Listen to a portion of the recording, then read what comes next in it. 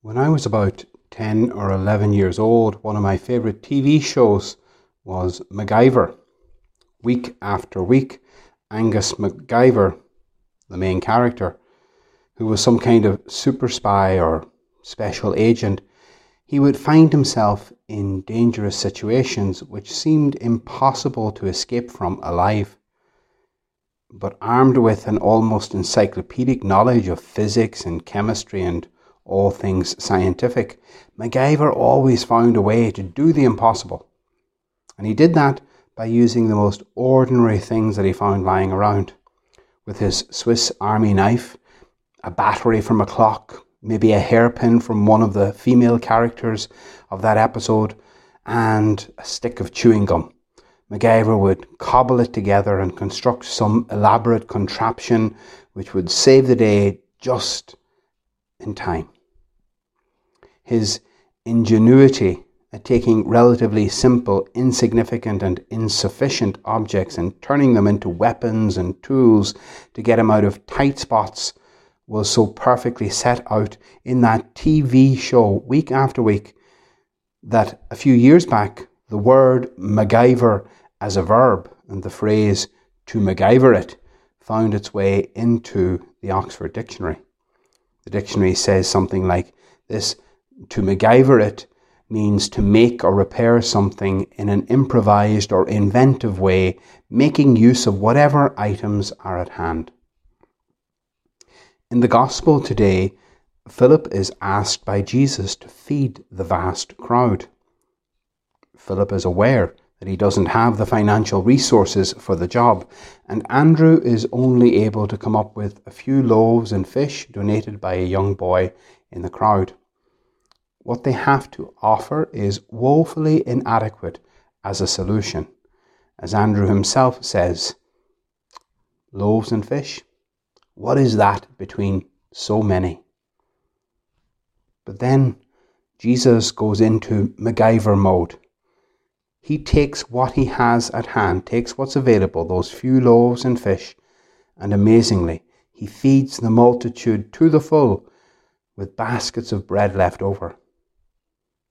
In the TV show, MacGyver relied on his intelligence and his ability to invent. Jesus, however, relies only on the goodness of the Heavenly Father, giving the Father thanks in advance for the miraculous multiplication of loaves and fish. Never underestimate what God can do with the little we have to offer. That young boy who donated the loaves and fish could not have imagined that his lunch would feed a multitude. But when what is inadequate and insignificant is placed into the hands of the Lord Jesus, all kinds of wonderful things are possible. God, it seems clear from Scripture, delights in using what seems ordinary, little, and insufficient to bring about his greatest wonders. But that shouldn't be too surprising when we consider that we have a God who created everything there is out of nothing.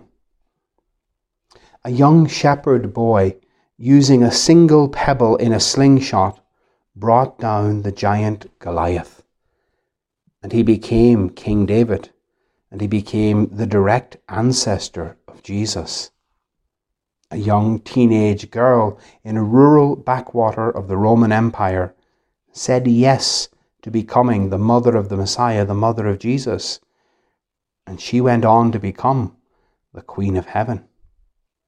They and so many others like them in the Bible and in the past 2,000 years of the Church's history with its saints, they placed themselves at God's disposal, placed their lives in the hands of God, and the Almighty did great things through them and great things for them. When I was young watching that program, it seemed like MacGyver could make a rocket ship that would take you to the moon out of a pair of scissors, an elastic band, a box of matches, and a piece of string. If you allow him, God can MacGyver it with you. despite any and all of your shortcomings, he can and will make of you a saint. That's what he desires to do with you and for you. And while he is doing that for you, he will do so many other good things using you. But for that to happen, he needs your generous yes. Give him the bits and pieces of your life, even the broken pieces that are lying around. And he'll take them in his hand and watch what he will do.